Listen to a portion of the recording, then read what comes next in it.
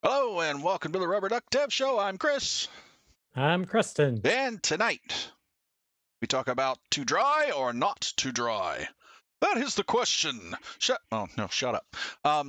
Anyway, before we get started, two things. One, if you enjoy this show, would you please consider subscribing or following and or liking? Go ahead. We'll wait. It's cool. You, right there. Hit the little thumbs up button and ding the bell. All right. So anyway, and the other thing is, before we get into that, how was your week? Okay. I mean, nothing, again, it's kind of like nothing big going on. Doing database consulting work, a few little projects here with regard to that. Rails consulting's kind of been in a holding pattern, waiting for people to get back to me. So I've been working on my own thing, developing out an integration with another system to send data requested by a client. So been working on that.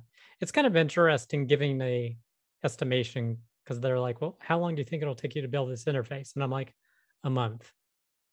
But really and truly, the number of hours, it's probably 15 hours of work, but it's do an hour or two, hit a roadblock, need a question answered, send off the email, wait a day or two, then you finally get the response. Then you can do another hour of work. Oh, another question comes up, because it's an entirely new interface, new API. Yeah. And it's like, oh, well, how do you want to insert the data? And oh, when you insert an email, there's all these different email types. Do you want us to use one that exists? Do you want us to create a new one? So there's a myriad of questions. So it's probably about 15 hours of work spread over a month or more. So that's a little frustrating because it's, the whole thing getting into the flow and then your flow's immediately disrupted and you got to put it off for sometimes days for someone to get back to you with a response. Yeah. But that's kind of been, well, that's been a recent frustration. And I don't know what you could do to avoid it. It is what it is. So I'm not saying people aren't getting back to me or, in timely fashion. It's the nature of things. Yeah. So that's why I say, even though a 15-hour job can take a month, that's why. This is true. So what about you? So I've been doing a lot of the PM nitnoids over the past week. Just lots of little jumping back and forth between different tickets, escalation tickets, and organization tasks and stuff like that. But we did have an interesting discussion today. We had a meet today with across a number of the engineer teams about styling. Um, Like how you style your code? right, exactly. Okay. And this came up because we were starting to see as we were bringing new people on. Everybody has their own way they like to write their code and their own style things. And what we were starting to see is somebody would modify a file and change this style to the way they wanted it. And then, a week later, gosh. somebody else modifies it and changes this style back to the way they had it. And then, there was some back and forth, and then there was style that was all over the place. And we were like, no, this is okay, stop. Too many people with their hands in the pot here. We've got to have a standard. So we actually spent about an hour today going through a Rubocop YAML and talking about a bunch of the style cops that are in there, and standardizing it, and voting on, do we want this, do we not want this, right? Yeah. And it kind of made me think about, I think that would probably be a pretty interesting show to talk about some of those things, because it turns out that there was a lot of contention on some of those items. Yeah. People were, you wouldn't think, oh, putting spaces in hashes is not a really big deal. Turns out that's a really big deal.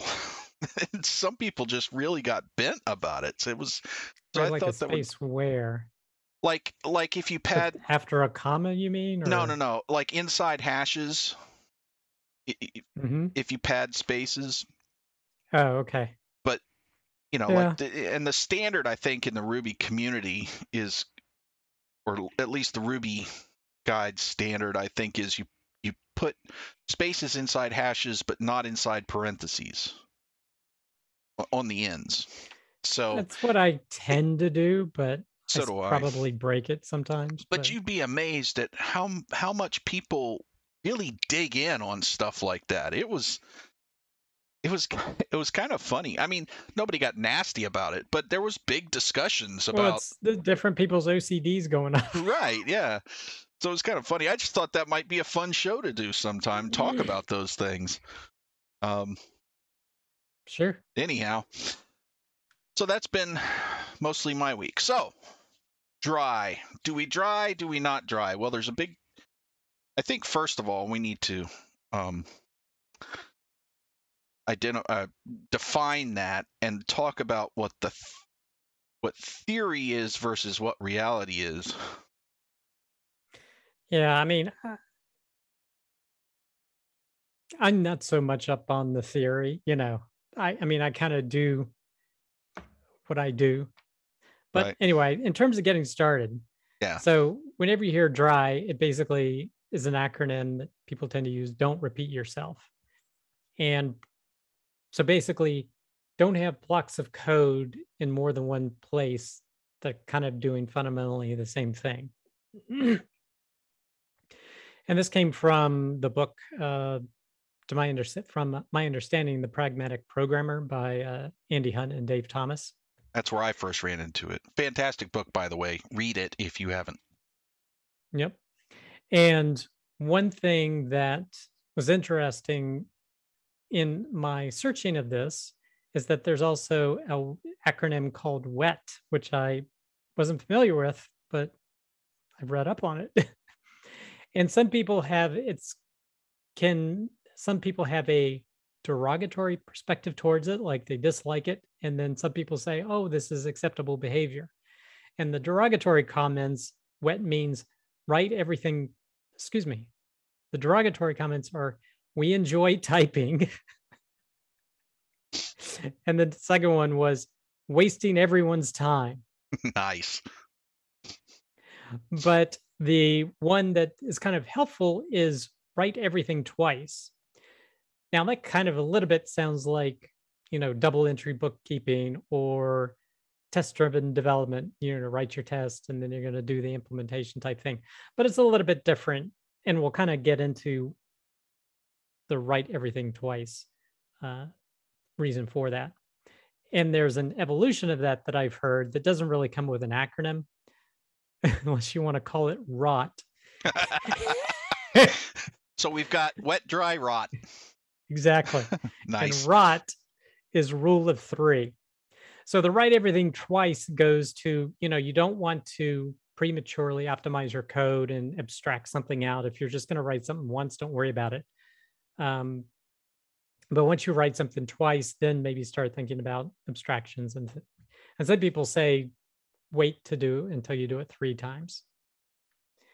So now one thing that I was looking at and that was mentioned in the Pragmatic Programmer's book is that dry is kind of all about knowledge. So basically, don't place knowledge of a business domain in more than one location. Keep it all localized to one location. And it's not strictly about duplication of code.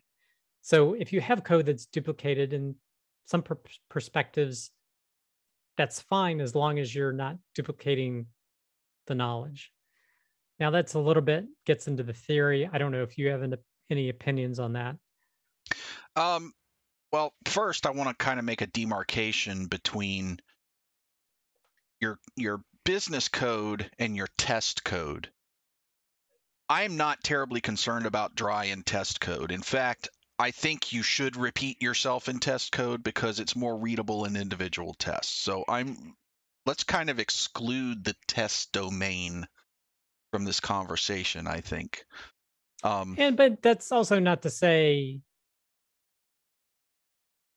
that dry is bad for No, tests. no, no. And I It's will just, dry up tests sometimes, but yeah, because I'm not yeah, as if you're aggressive gonna, about it.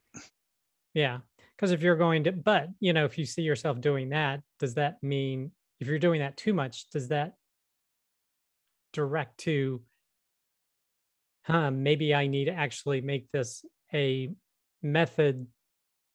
If you see yourself doing the same sequence, is this something that actually should be a method in your code and not your tests, Right, so that your tests could just call that, right.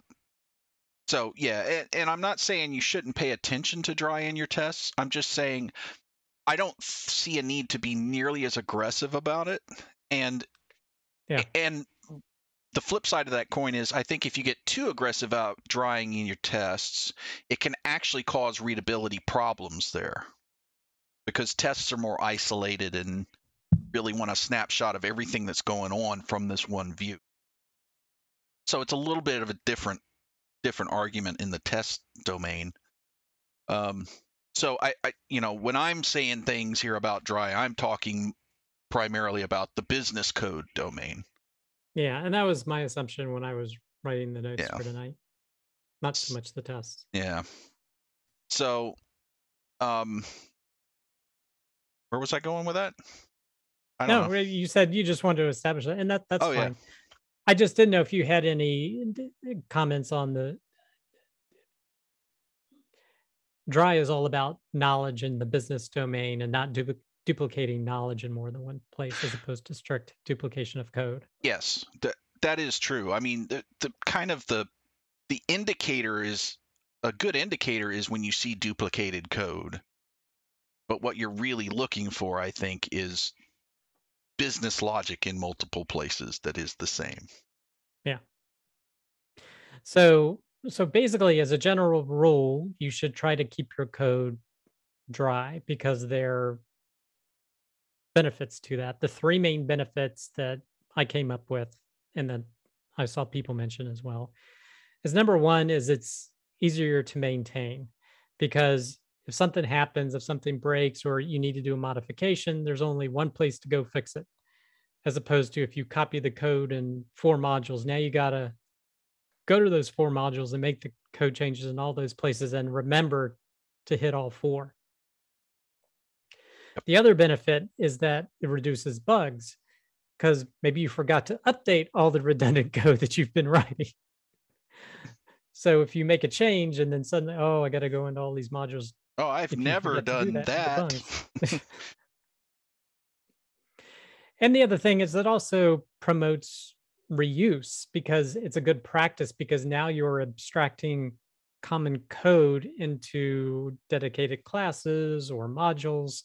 So it just makes it easier to maintain the code, keeping things essentially one place. Right. And the whole concept of plugins and gems kind of is because people were following this dry principle even before they had this term and said, hey, we can just extract this out and just plop it in everywhere that we need it instead of reproducing it. Yep. So definitely good thing to do, but then the question is, are there cases where you shouldn't follow this particular guideline? And came up with some reasons that some people gave, and I thought of some of these myself, of course. But one is potential premature optimization. So if you are thinking ahead, like a couple of steps ahead, and you're thinking, oh, I should, I'm coding this, I should actually make this its own module because I know I'm going to be doing something in the future. You want to be cautious of that. And like a lot of people say, code to the specific and then get general when you have to. And this kind of goes back to the write everything twice. So just write everything once. Don't worry about trying to abstract stuff away into functions or modules. It's just write it out, get it working. And then the next time you're going to write the same thing twice, that's when you say, all right, how can we abstract things That out? that also kind of speaks to the Yagni principle. You ain't gonna need it. Don't try Yep. to abstract and think about things. Just write the code, and then later on, if you see yourself needing to abstract stuff, do it then. But until then, you ain't gonna need it. Yep. And then the rule of three is also brought up in this case too. Is some people say, two times, some people say three times, but I found a very interesting comment by Sandy Metz, who's part of the Ruby community. And the quote was, duplication is far cheaper than the wrong abstraction. Absolutely. Exactly. So it was a great quote. I wanted to mention that someone had mentioned that I found. So the other reason where you may not want to do dry is there's going to be potential for an independent change ahead.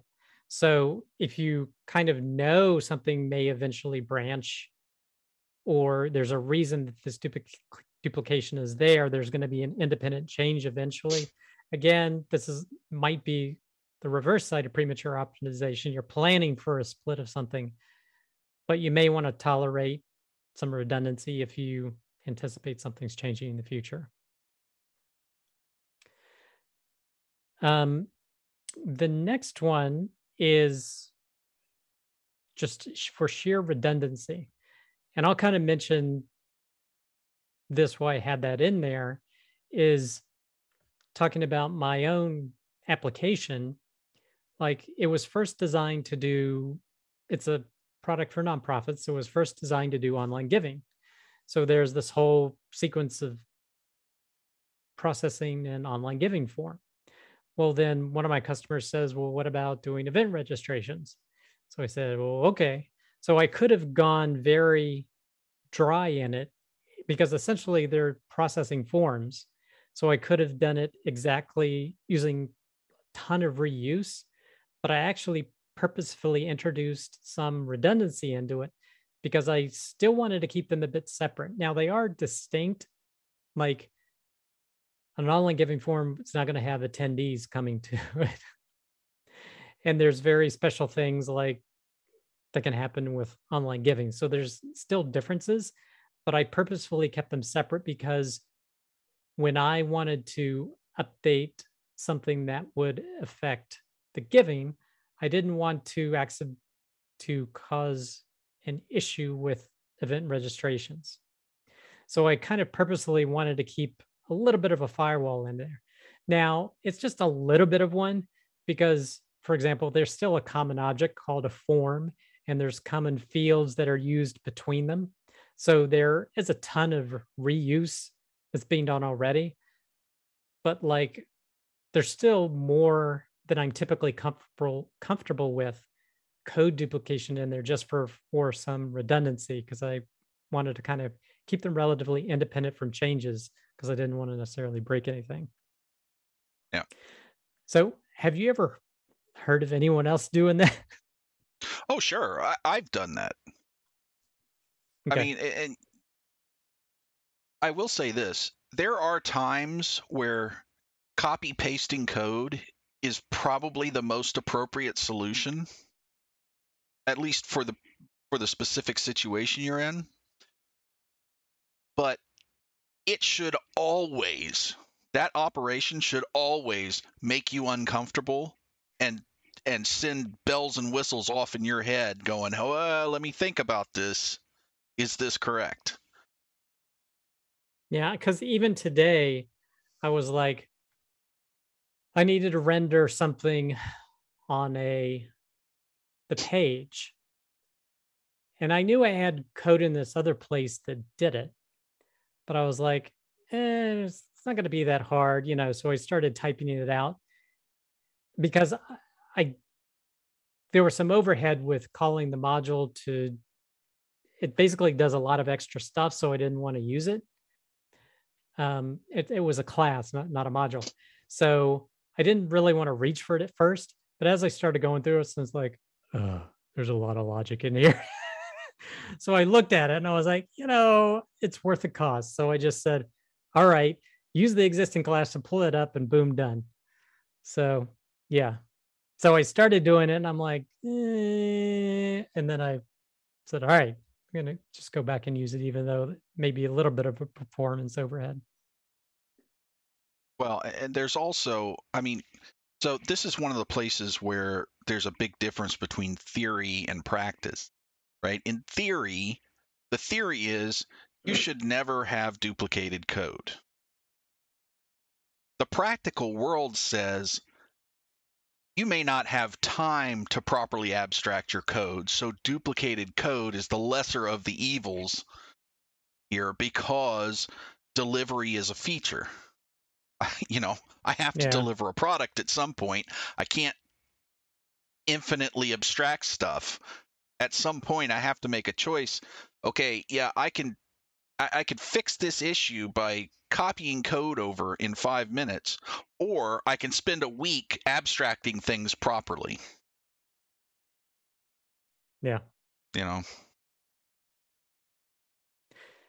But you know that that is, the cause of building technical debt that you'll probably eventually have to go back to and address. yeah.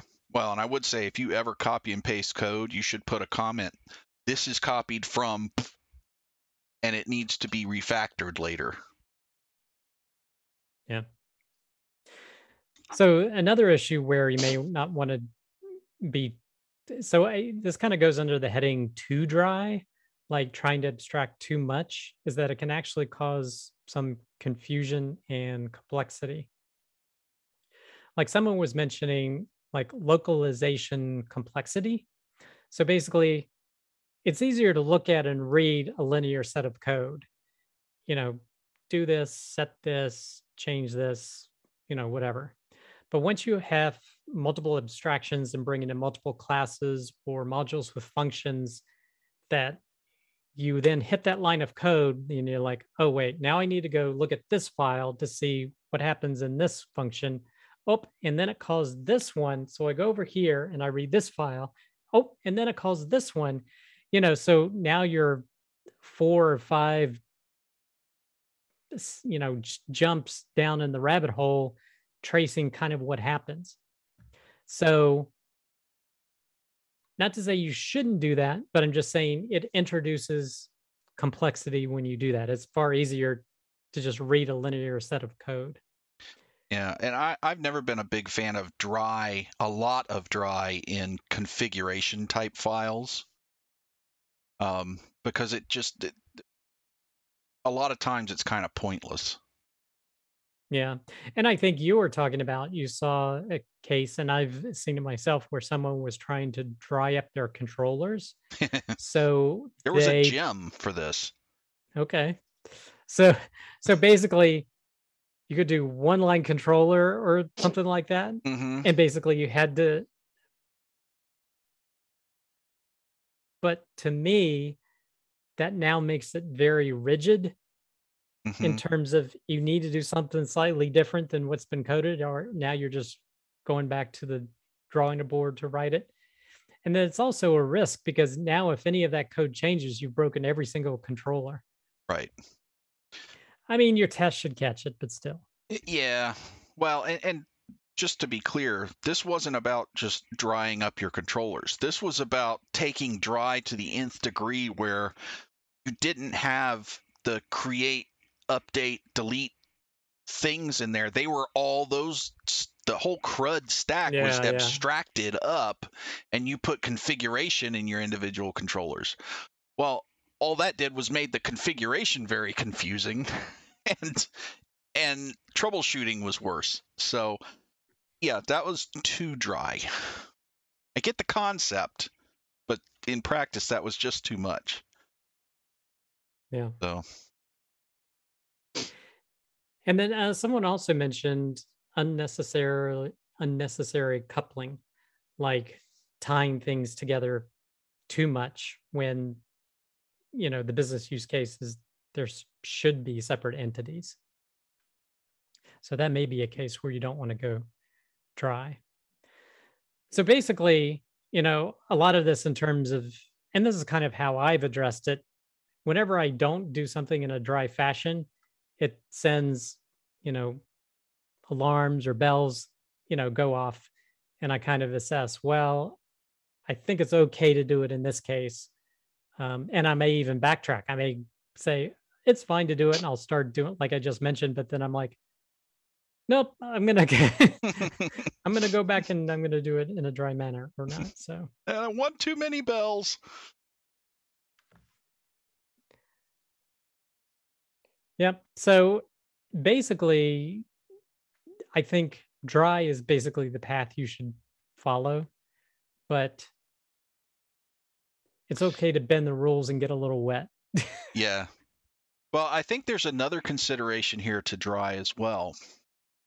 In some languages more than others, but the more you abstract things and the more layers of classes and methods and stuff you have to go down to perform a function, the more processing overhead you're building into your process. So you've got a speed component here too.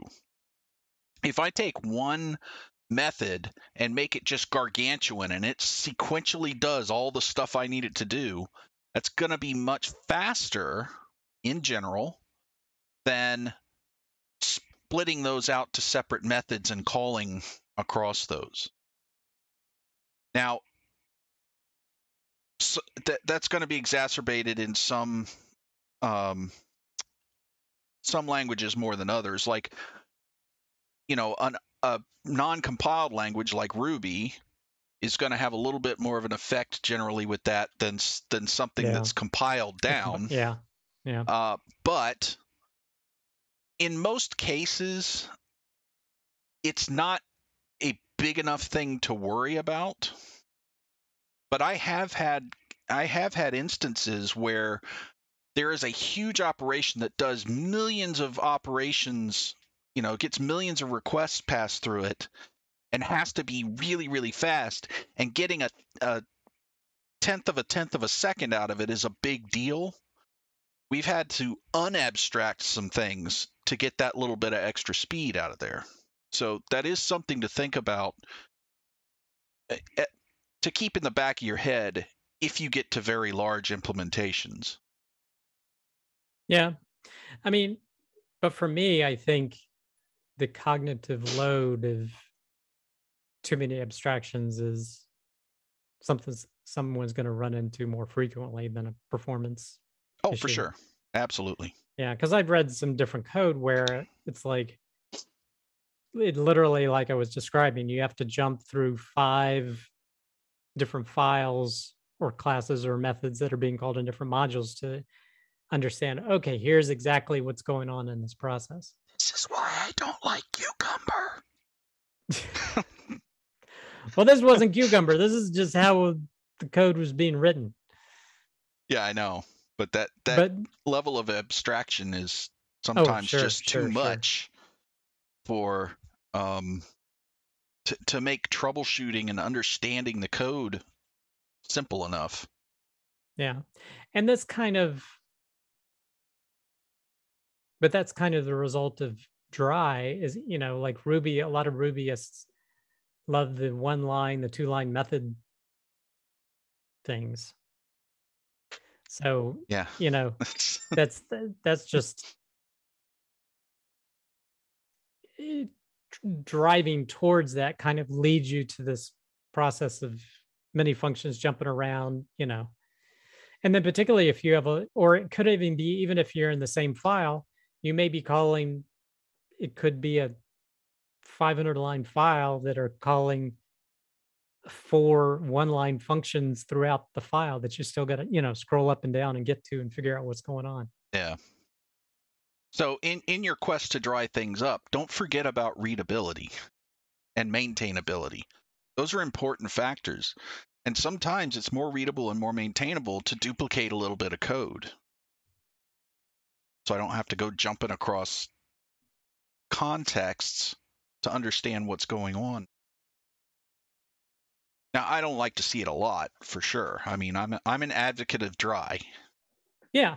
But it's basically that's the way to go.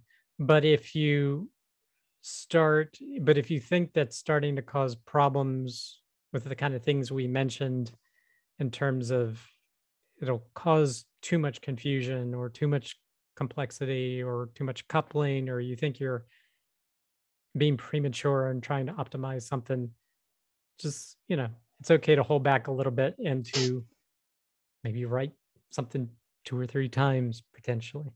Yeah, that's much better. And you also need to, I mean, if you're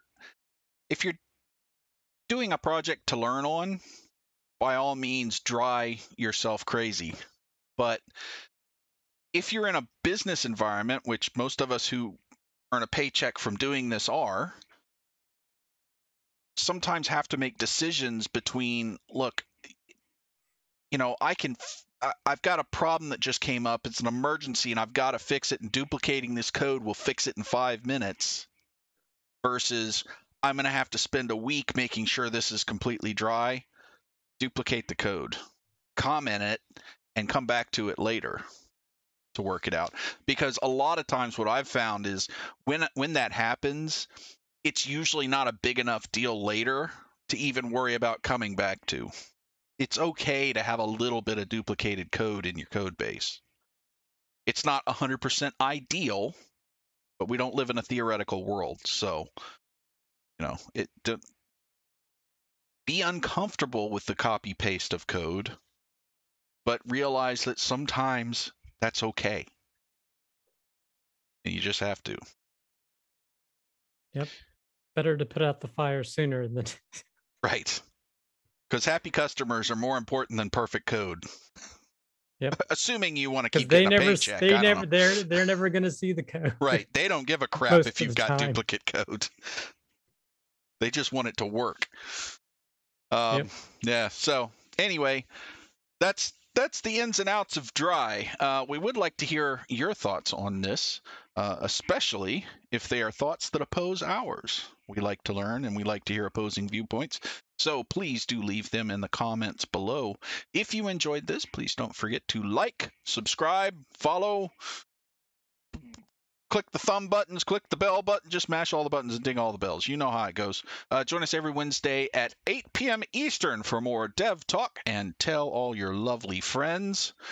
Next week, we're going to talk about the Jira incident. And it's not to throw shade. They did that well enough themselves. It's to look at this from an objective standpoint and see what can we learn from this and how can we be better from this experience. If you have a topic you'd like to see on the show, please leave it in the comments. Our podcasts are available in all the places that podcasts live. You can also go to our website at rubberduckdevshow.com to find all our podcast vidcasts and sign up for our newsletter. Also, if you want to see how horrible I am at Twitter, you can follow us on there at DuckyDevShow. That's it for this week. Till next week, happy programming. Happy programming.